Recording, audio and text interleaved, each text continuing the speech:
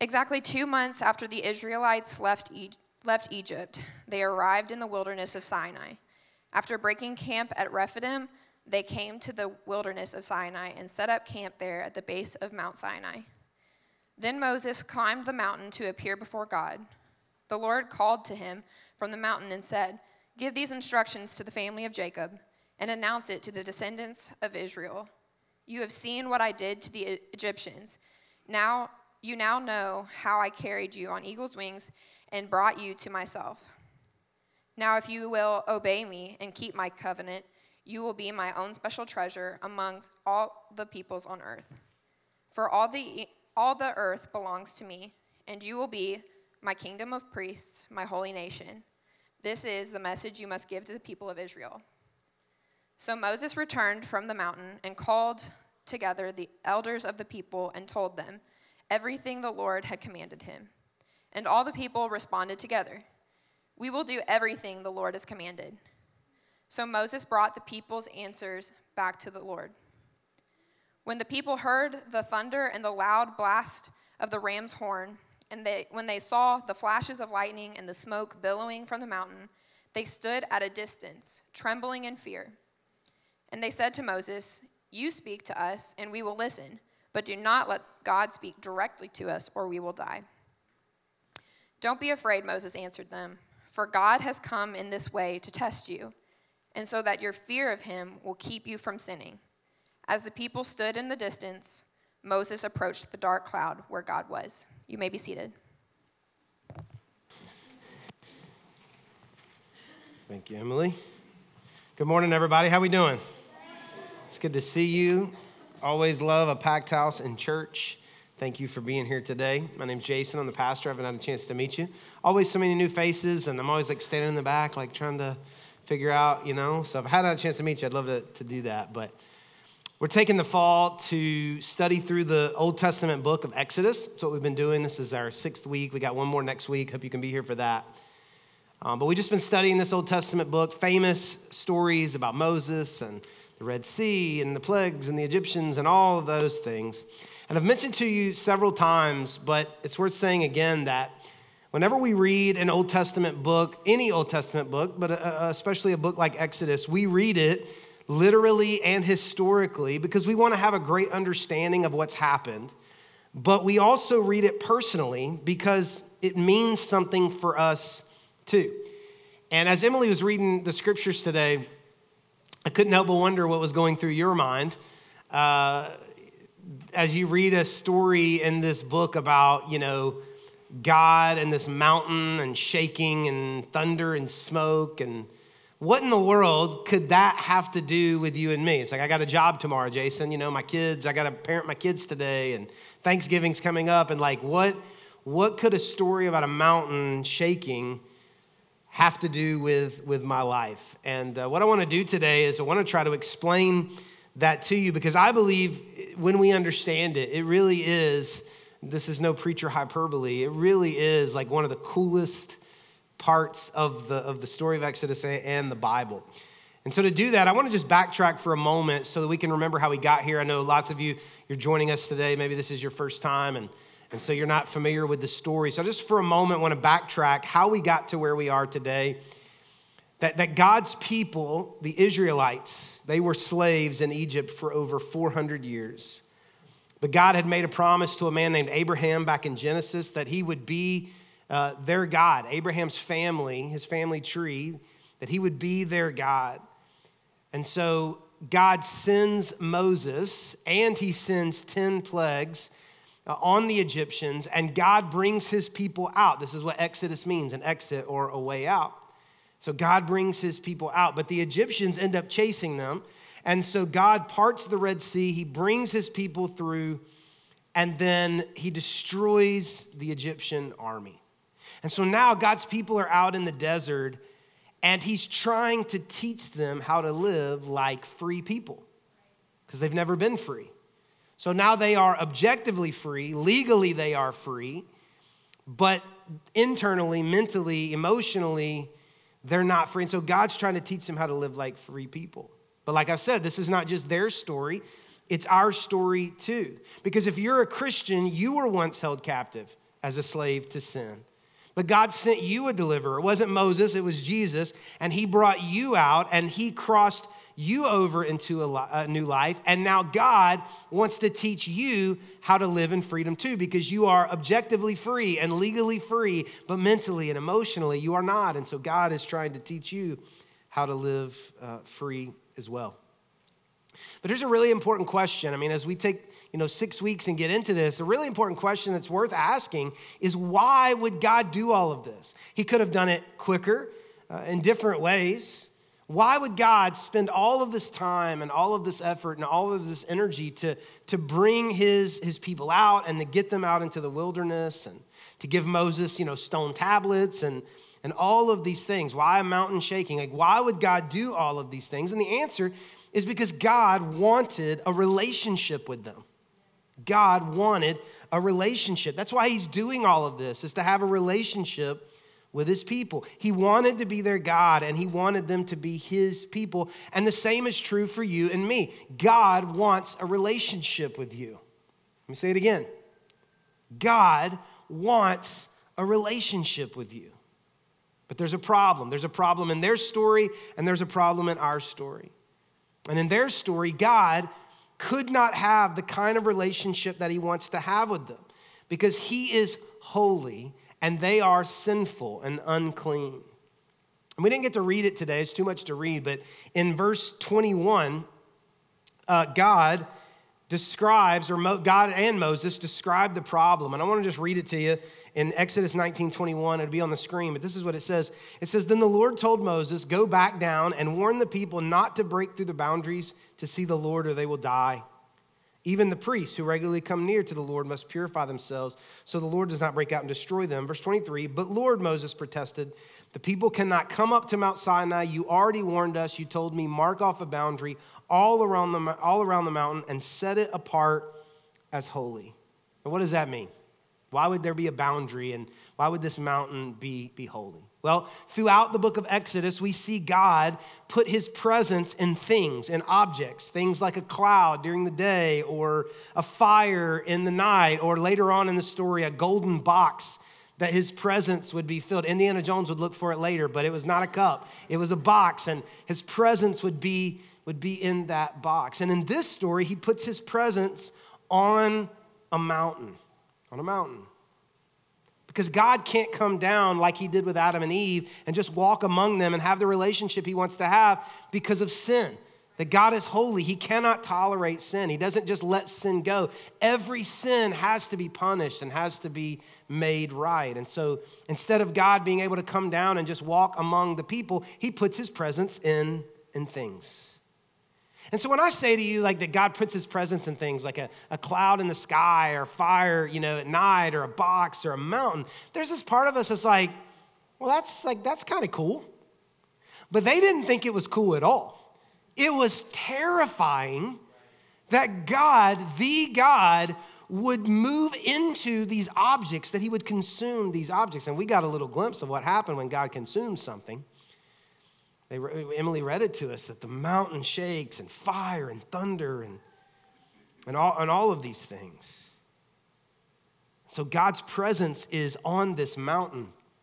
And when God comes into the mountain is now holy. The mountain was not holy, but now God's in the mountain. So the mountain's holy. And the sinful people cannot come, or they will die if they touch it. But God invites Moses up onto the mountain, and this is where he's going to give Moses the 10 Commandments and the other 602 laws and 3 laws, and he's going to inscribe them on the tablets. This is all going to happen up on this mountain. And God's giving them these laws, and he's giving them these commands and these tablets because he wants them to be holy. He wants them to live a holy life. He wants them to not sin so that he can have the relationship that he wants to have with them. But I want to show you just one verse at the very end of what Emily read for us today. Just highlight this one verse. That as God puts his presence on the mountain and it begins to shake and there's thunder and there's lightning and there's smoke and everybody's freaking out, I want you to look at what Moses says to the people, chapter 20, verse 20, just one verse. Moses said, "Don't be afraid." Easy for him to say. "For God has come in this way. What way? On the mountain, shaking thunder. God has come in this way to test you so that your fear of him will keep you from sinning. Moses says, listen, God has done this so that you will fear him and your fear of him will keep you from sinning. That God wanted them to see his power and to be so in awe that they would think twice before they disobeyed the laws that he gave Moses for them. I mean, if God could do this to a mountain, what could he do to me, right? And so I don't want to disobey God. I don't want to break his laws or his commands because what could he do to me? And so after seeing this powerful display, the people tell Moses what we would tell Moses too. Change of plans, Moses. Here's what we're going to do. We're going to let you go up on the mountain, okay? Tell you what, you and God, y'all just do your thing. We're going to stay back.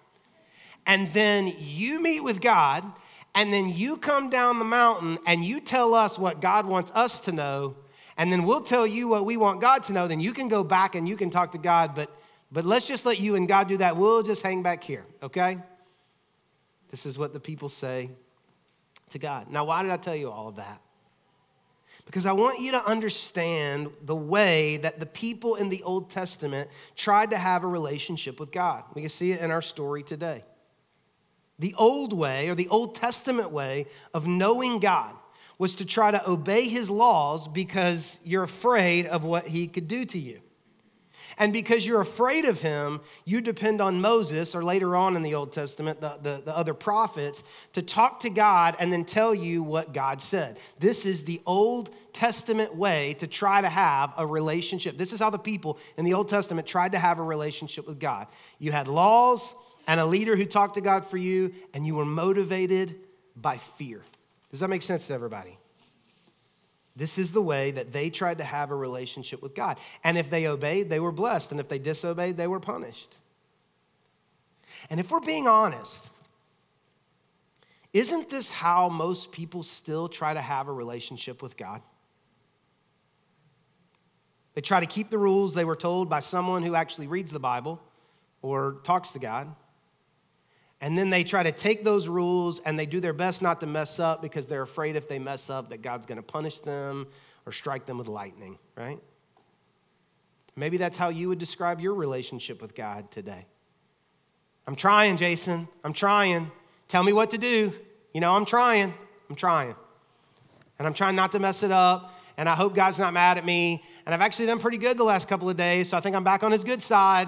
But, you know, I struggled 3 weeks ago, and Thanksgiving's coming up, and I'm going to do my best. I'm trying, Jason. I'm trying. Tell me again, what do I need to do?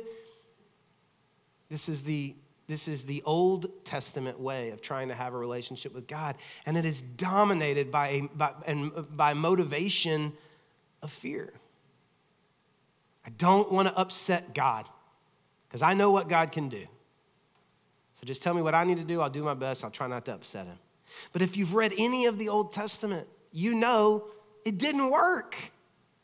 Time and time again, their sinful nature pulled them away. As a matter of fact, before Moses gets back down from that mountain, 40 days, they will have already taken all of their earrings and melted them down and made golden statues of animals and bowed down and said, thanks to these statues who brought us out of Egypt. They will turn their back on God and start worshiping statues before Moses even gets back down from the mountain.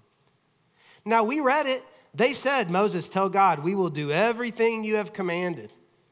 Because, man, we know what you can do, and we would never want to mess that up, and not even 40 days later, they are totally turning their back on God. Why would they do that? Well, it's the same reason you do it. It's the same reason I do it. Because fear can change your actions, but it will never change your heart. Being motivated by fear can change your actions, but it will never change your heart. And all of us could attest to this. Listen, fear can change what you do for a while.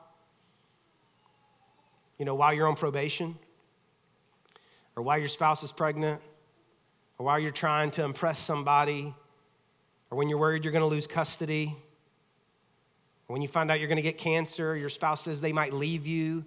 Fear moves in, and there is a part of fear that can change what you do for a while. but never long term. Because fear doesn't change your heart. And if the main reason you try to be a Christian is that you're afraid of God punishing you, it can only end in one of two ways. And you've heard me say this over and over again, but it's so true.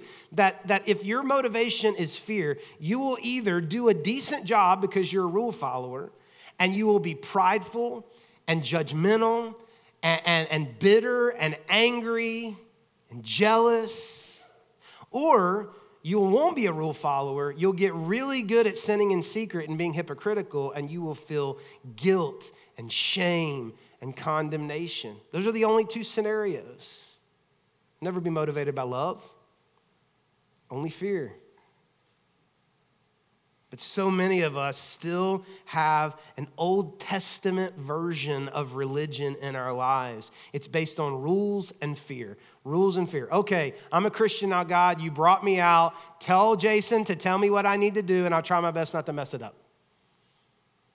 Rules and fear. It doesn't work. You know it doesn't work. I don't have to tell you it doesn't work. It doesn't work. It doesn't work. This is how we try to do it. But if that's the Old Testament way of trying to have a relationship with God, then what's the new way? What's the better way? I'm so glad you asked. Because when Jesus came, it changed everything. God didn't change. He's still committed to you. He still wants a relationship with you. But the way that you can have a relationship with God is no longer fearful compliance to the laws. It's something way better. Way better. But in order to understand it, you've got to know something about this story. The verses that we read today about God meeting at the mountain happened 50 days after the night of the 10th plague called the Passover. If you were not here a few weeks ago, we talked about the plagues, and that 10th plague is called the Passover because, as bizarre as it sounds, God's way of marking his people was to take the blood of a spotless lamb and to put it on the door frame. And so if there was blood of the spotless lamb on the door frame, then the angel would pass over your home. And so that holiday to this day is called the Passover. And so the Passover happens, and God brings his people out that night, and 50 days later, they are standing at Mount Sinai with Moses going up and talking to God. The Jewish people to this day celebrate this as Shabbat. It is 50 days after Passover when God gave the laws to Moses, or the Torah. That's what the Jewish people call it, Shabbat. But non-Jewish people, like me, maybe like you, we call it something different. We call it Pentecost. 1,400 years later, after the story that we read today, there's another story. I want to read it to you. It's in Acts chapter 2.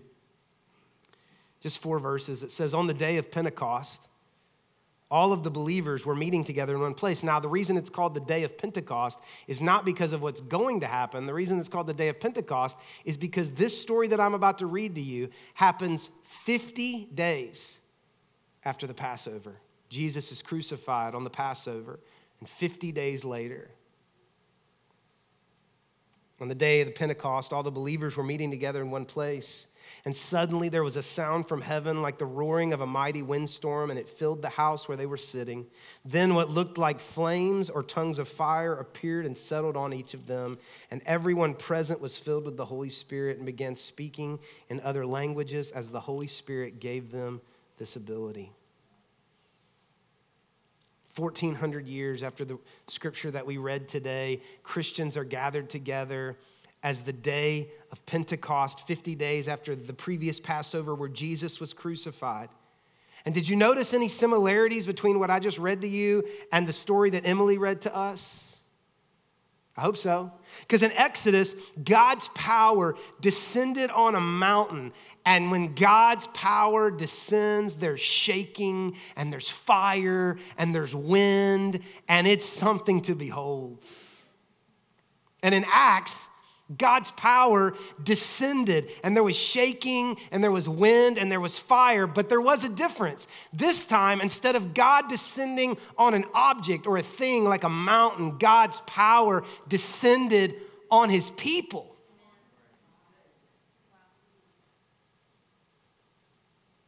Now, why does that matter?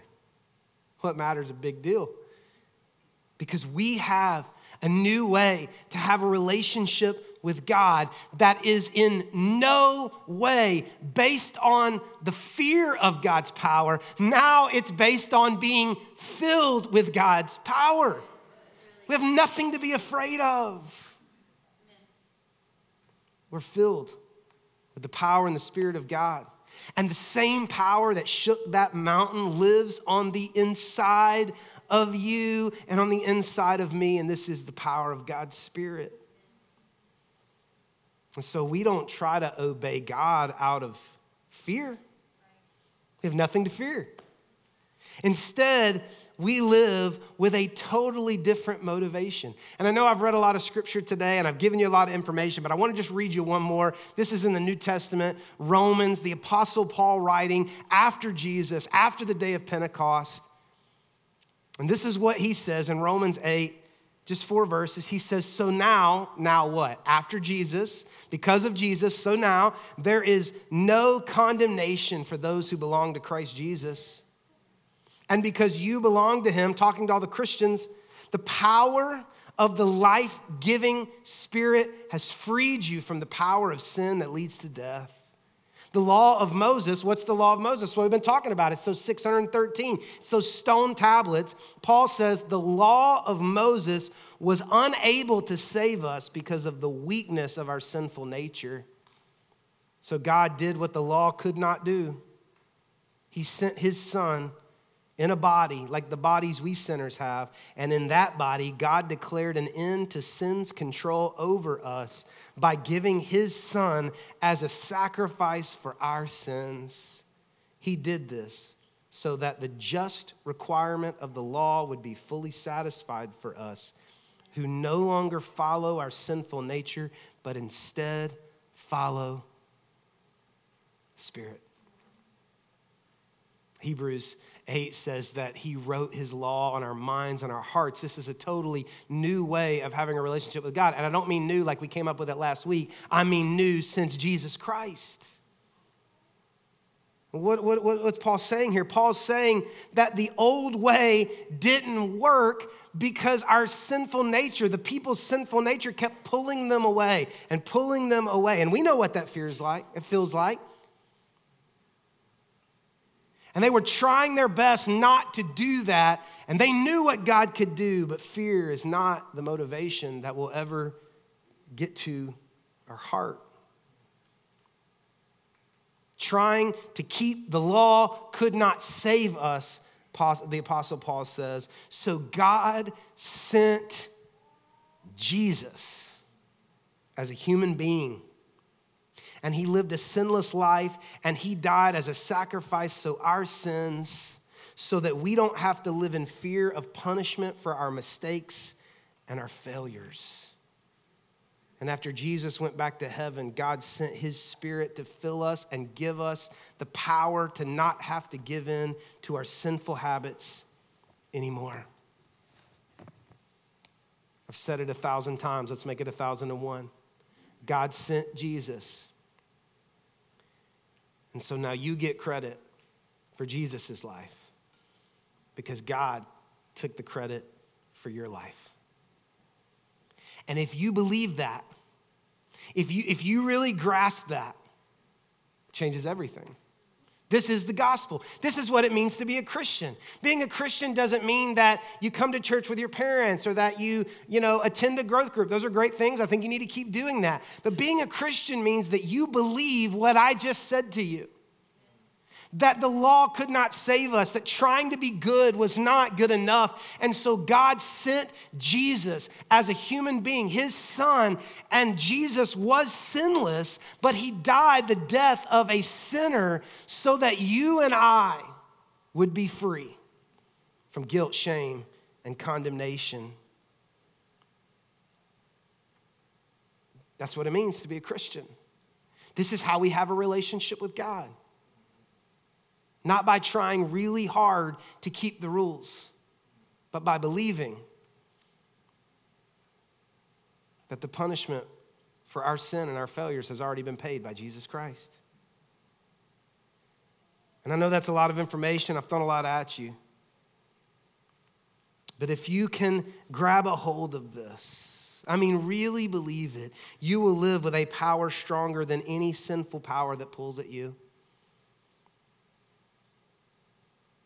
And as you think about the sinful habits and actions in your life that have you stuck, how are you trying to overcome them? All of us right now could say, yeah, I know what that feels like for my sinful nature to be pulling at me. And so there's something that you can't get past. There's something you can't stop doing. There's some hurdle in your life, some sinful block that is keeping you from living the life that you want to live. And my question for you today is, how are you trying to overcome that? By trying really hard? Are you trying to overcome that the Old Testament way? By laws and fear and guilt and shame? I'm trying, Jason. I know I'm not supposed to, but I'm trying. Listen, you don't have to do that anymore. Laws and fear will never work. And you should know that by now. Now when we come to the cliff of that temptation or those decisions in our life, when we come to that place, it's not about laws and fear. It's about love and power. That God sent Jesus to take my punishment. So if I fail every day for the rest of my life, I am free from his wrath, his anger, and his punishment because Jesus Christ already paid the penalty for that sin. I have nothing to fear. Instead, I can live knowing that I don't have to follow my tendencies and my urges, because I have God's power in me, and it's stronger than any sin that is trying to pull me away. Because of Jesus, I don't have to be perfect anymore. Come on, that's good news for all the pleasers, the type A's, the Enneagram 1s in the room. Come on, I don't have to be perfect anymore. But because of Jesus, I don't have to give in either. Let me say it again. Because of Jesus, I don't have to be perfect anymore, but because of Jesus, I don't have to give in either. My motivation is not fear. My motivation is love. And the way that I muster the strength to overcome is not fear. It's the power of God in my life. And when I say power, I don't just mean power in the moment. I mean the power of the pull. That the power of God being led, what did Romans call it? The life-giving Spirit of God. That the power of God, the Spirit of God, the law that is written on my mind and my heart is pulling my life in a different direction than the power of sin is trying to pull me. Not just in the moment of decision. Yeah, thank you, Jesus, for the power to make the right decision when I'm standing at the cliff and I have to make the decision. But the power of God is also the pull of my life in a certain direction. Something stronger is pulling me towards being a different person that God wants me to be.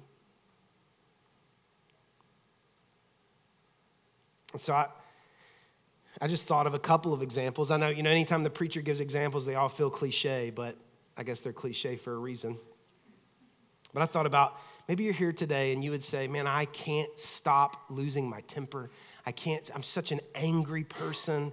And I can't stop yelling at my kids, or I can't stop getting angry with people who do me wrong, or it could be road rage, it could be my boss, it could be anger at myself. Just always angry. Based on what we have read today, you've got two ways to try to stop being so angry. The first way is to know that the Bible says, don't sin in your anger. So there's the rule, there's the law. And that God really hates it when you do that. So do better. We all know what that feels like. Sometimes it works. Depends on how convincing and mean the preacher is. I need to be better about that, I guess, be a little more mean, but it doesn't work. What if instead you wake up tomorrow and you know that your tendency is to lose your temper and to let anger overwhelm you? What if tomorrow when you woke up you knew that Jesus had already paid the penalty for every outburst you would make today? It's already been paid. You know what would begin to happen? And you don't believe me, you just have to test it and see. But if you woke up tomorrow and you realized that the love of God and the act of God sending Jesus had already paid the penalty for your anger, you would wake up in a few days or a few weeks or probably a few months, and you would realize, I'm less angry than I used to be. And someone would say, how did you do that? And you would say, I don't really know. And it's not that I don't care anymore. It's just that I'm a more gracious person. You know what happened? You started believing in grace. That Jesus had already paid the penalty for every outburst you would make and every time you would lose it. Or what about sex? You said, Jason, I keep giving in. I keep showing back up at their house. I keep looking at pornography. I keep whatever it is, all of the trappings that are out there and the access that's out there, the relationships that are out there. I can't give it up. I can't seem to stop. And listen, I know what the Bible says because that's the old way. I know what it says, Jason. Don't do it, don't do it, don't do it. And God definitely doesn't want me to do it. And everybody tells me don't do it. And I'm trying not to do it. And I know he's mad at me and I'm trying, Jason. I'm trying. That's the old way. It don't work. It just makes you feel guilty and terrible when you're putting your clothes back on. But what if instead, knowing the places that would be traps for you this week, you said to yourself, you know what? Jesus Christ has already paid the penalty for every lustful thought and every sexual act that I could possibly commit. I'm free from the guilt and the shame and the penalty of this sin that keeps me trapped. You know what would begin to happen? Maybe this week, maybe in a couple of weeks, maybe in a couple months. You would look back on your actions and you would go, man, I haven't looked at that as much. I haven't texted with them as much. I haven't shown up over there as much. I haven't been going to the places I normally go to find the people that I can hook up with. I haven't been doing those things. And people would say, well, how did you do that? And you would say, I don't really know. And it's not that I don't want to be loved anymore. It's not that I don't want companionship anymore. It's not that I don't want to feel beautiful anymore. It's not that I don't want to feel pleasure anymore. It's just that it's like something is pulling me, and I don't believe that that's the way to find it anymore. And so now something's different. My life is changing. What about the addictions and the substances in our lives that we cannot seem to get past? You know, we're with our friends, or sometimes we're with our parents, and you know they're smoking joints, and now we're smoking joints and we can't stop, or it leads to heavier things, or maybe we just already started at heavier things, or maybe it's alcohol, or maybe it's actions that like the dopamine got in the brain and released in the brain, and now we're hooked, and we try and we try and we try and we try and we try and we try and we try, and we can't stop, and we know what the Bible says, Jason, and we know what it says, and we feel bad that we keep doing it, and we're trying not to upset him because we know God's disappointed, but we're trying. That's the old way. It's the old way. That don't work. If it worked, you'd be done.